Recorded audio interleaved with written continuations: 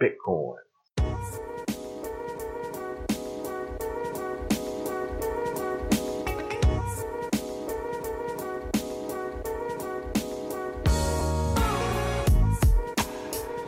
Hello, everybody. Welcome to the inaugural episode of Pow Bitcoin. My name is Ansel Lindner.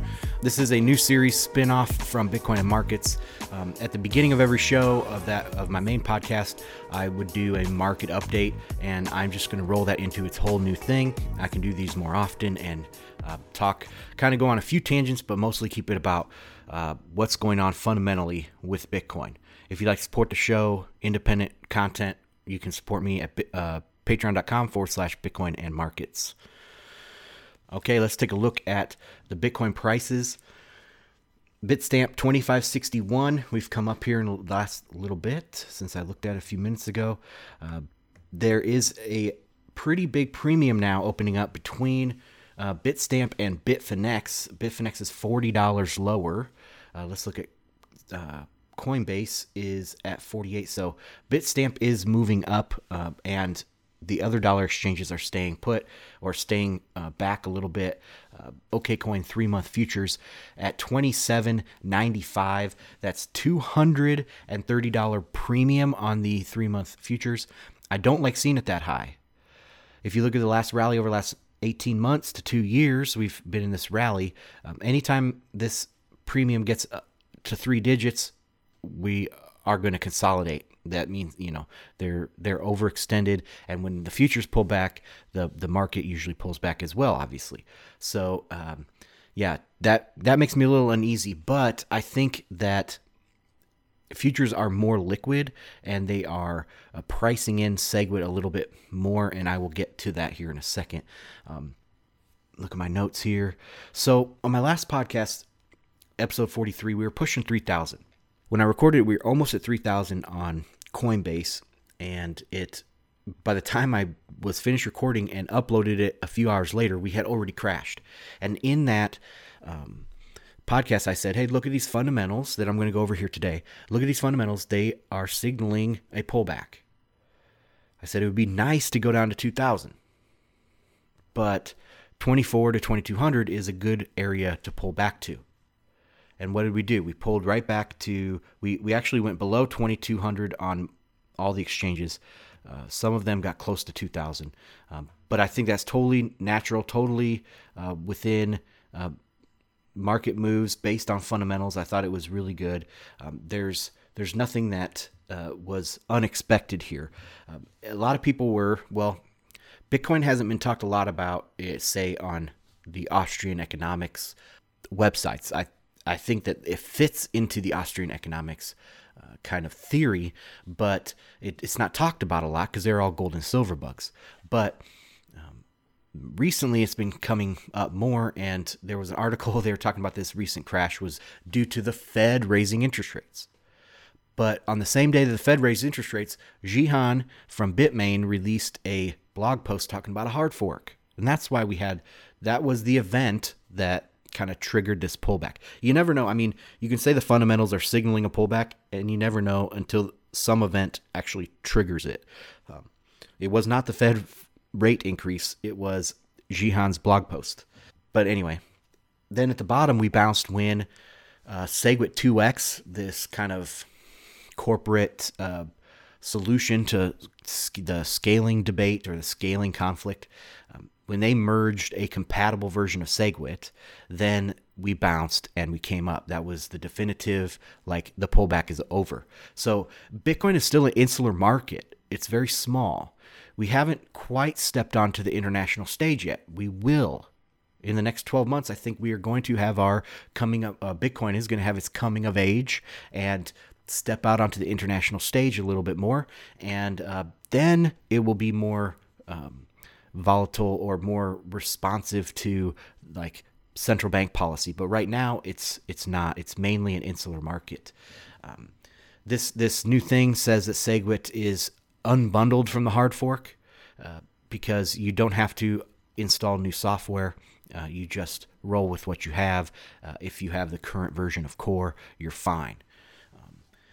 From this point, I think the bottom is in, and we will tend to break upwards from any sort of structure that we make. We will tend to break up. I talked about the premiums. Let's see. Volume looks steady. Nothing to report on that. I think this breakout is looks solid. There's no like decreasing volume profile dramatically on the 4 hour. I think it's okay. RSI is sitting right at 50, so we're primed and ready to go for a move up. Like I say, I think everything will break up from this point in the near future, and I expect price to ride Segwit progress. So the more and more likely Segwit looks, the higher and the price will go. Bigger moves there will be big moves on emotional news that comes out, but yeah, everything should tend to break up at this point. Okay, let's look at the OTC markets. I only have weekly candles for volume on local Bitcoins, and so that's still at 40 million from my last time I talked about it. But every time, I want to note that every time that we've had a major, so we had a breakout in volume and then we've had a pullback on local Bitcoins, then it's recovered really quickly. So I expect over the next couple weeks this to increase. I mean, all-time high in volume is probably only a couple weeks away for local Bitcoins. Okay, let's talk about the network volume.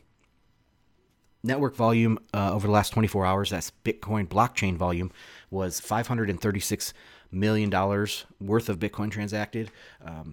It's still looking in consolidation. Like it doesn't look like the price chart where the price has broken the downtrend. It's still in downtrend, but it's on weekend. And there's this heartbeat to Bitcoin, the Bitcoin volume, and the weekends are always lower in volume. So to me, it's still in consolidation mode, but since the price and everything is still inside the previous price structure, this matches.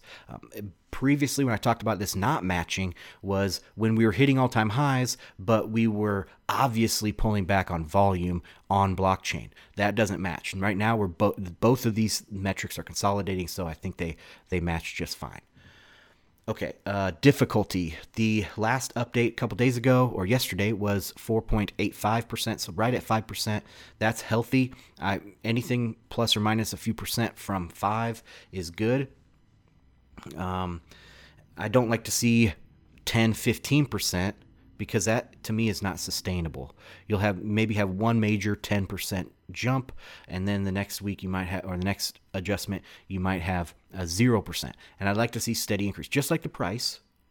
I want steady increases. I don't want these big jumps and big pullbacks and et cetera, et cetera. I know those are unavoidable. They have gotten a lot less in the last couple years, since the last big Bitcoin blow off top. Obviously, they have gotten a lot less. We are much, much more stable. And I think that's one of my theses of this whole thing, is that we are out of that 1020x bubble. That is a symbol of an immature market. Right now, Bitcoin is transitioning from a very tiny immature market to a larger kind of global asset class. And so we're going to see price tend upwards always. We will have 10-20% pullbacks, but we won't have the 90% pullbacks like in the past. We also won't have the 10x bubbles. We'll have a 2x bubble with a 50% pullback and then upward and onward. Anyway, so that's that. Difficulty currently is estimated to be going up 1.6%. The last time that happened where we didn't have an immediate jump in hash rate after the difficulty adjustment was in April, and that resulted in a flat adjustment, 0.2%. I expect that could likely be the case. Unless we take off in price, the hash rate will take off as well. This is a trailing indicator, difficulty is, but it's kind of gives you a good gauge on what the pullbacks are going to be. So if we have over a month time, we have a 50% increase in a price and only a 20% increase in the hash rate, or the difficulty, then I think that, that shows you where a good floor for a pullback would be. You would expect to have 3/5 of that increase, the price retrace that. Does that make sense? I hope that does. I think that's a pretty solid. I haven't tracked that statistic, but it's got to be pretty solid. Okay, so that's difficulty. Segwit, people, looks really good. Like I said, Segwit is now been merged, a compatible form of signaling has been merged into this new quote unquote New York agreement. So you can run your old core software and it will still be counted for this agreement towards activating Segwit. So that is very, very positive. It's very likely that it will be activated before August 1st, so the user activated soft fork will be moot. There's no problem there. 43 days and counting, though. I don't want to look at the percentage of signaling right now because it doesn't really mean anything. They're going to be signaling in different ways all over the place, and you'd have to combine all the different numbers and come up with a number that's signaling, and there is no source of that data right now. So anyway, I don't even want to talk about that. But the BU signaling I want to talk about because it's still at 35% currently. BU is dead. Jihan has abandoned BU. Okay? He wants Segwit, and he is going to settle for this 2 megabyte hard fork. BU is dead as Bitcoin Classic and Bitcoin XT before that. Every other coup attempt, right? I mean, Segwit 2x is technically a coup attempt, but they have been pigeonholed through the user-activated soft fork, the pressure put on by the user-activated soft fork. They have been pigeonholed into making it compatible, which is great news. Anyway, so BU signaling is dead, or BU is dead.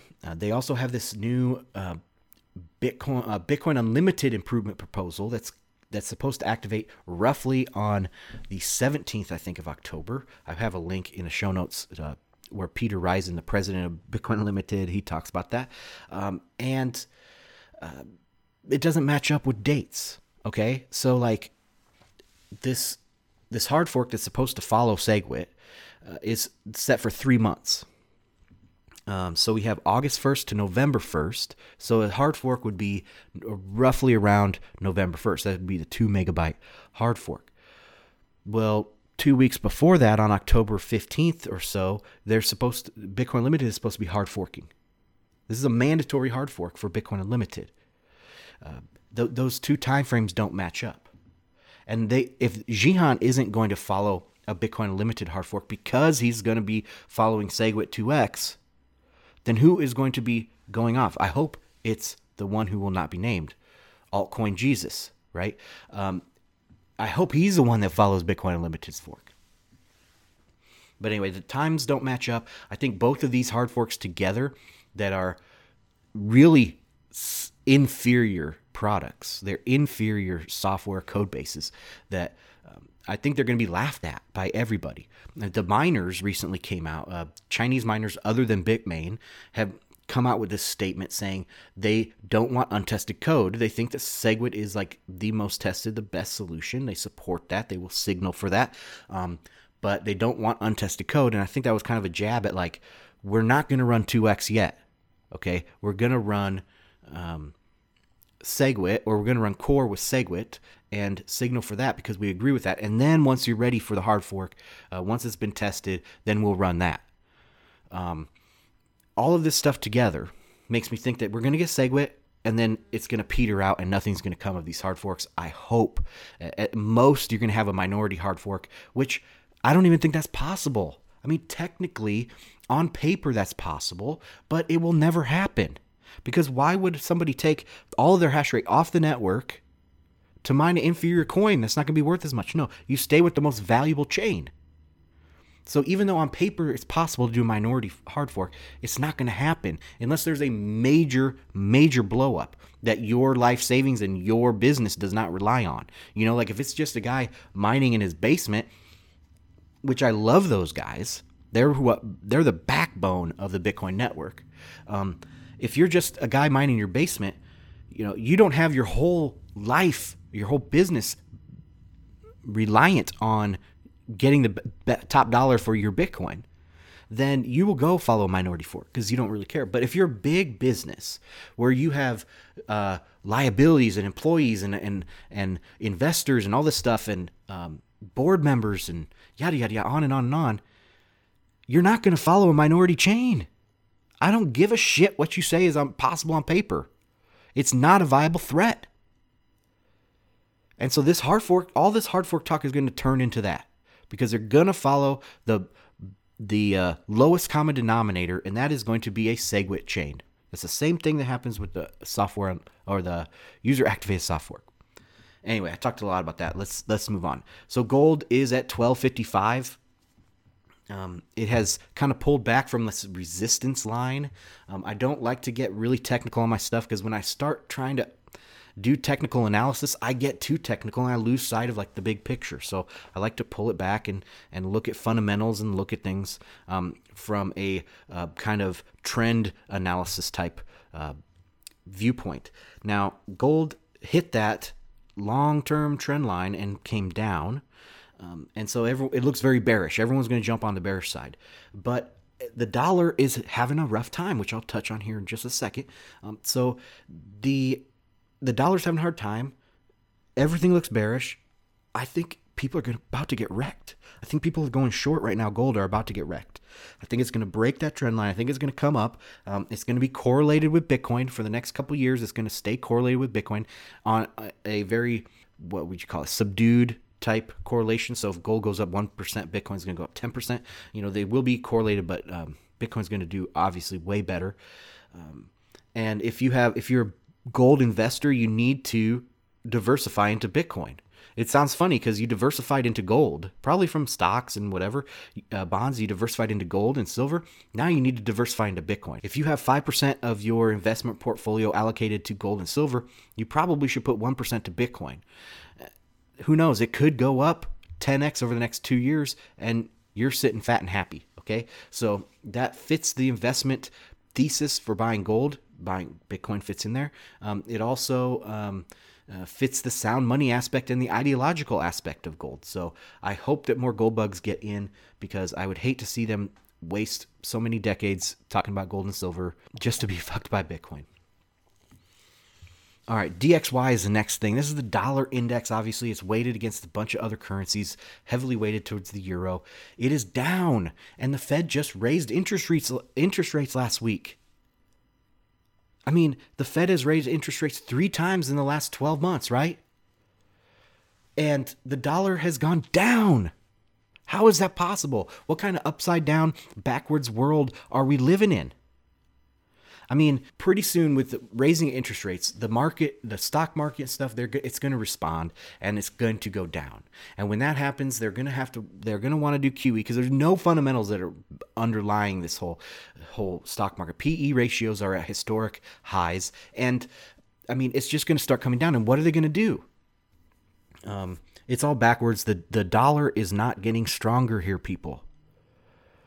I mean, unless some crazy shit happens, like the Fed actually makes it to 2% interest rates, maybe the dollar will get stronger. But at this point, every time the Fed has raised interest rates over the last year, the dollar has gone down, which is totally backwards. It's a mind F. Okay, so last thing, I want to give you guys a bonus link. This is just some news that I've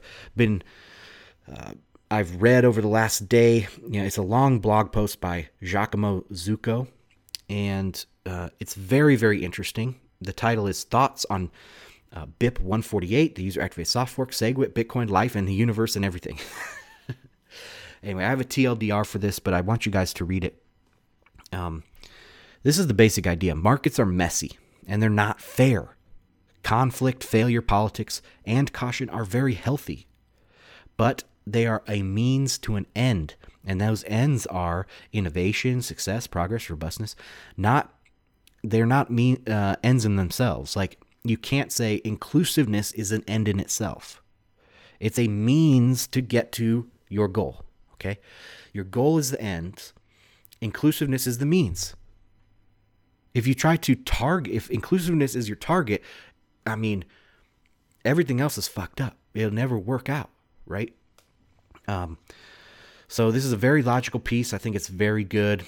It's a fun read too. So good work, Giacomo, and you guys should all read it. Okay, that's it for the inaugural episode of Pow Bitcoin. Thank you so much. Listen to my main show, Bitcoin and Markets. I put that on now every couple weeks or so, where I go more in depth into some of the, not market stuff, but more of the social aspect of Bitcoin. It's just so dramatic. I don't know. You don't need to watch any movies if you're into Bitcoin. I mean, all the drama is like real life right there. It's amazing. But yeah, you guys can check out my website. I have links and show notes and all that stuff there, bitcoinandmarkets.com. Support me on Patreon, patreon.com/bitcoinandmarkets.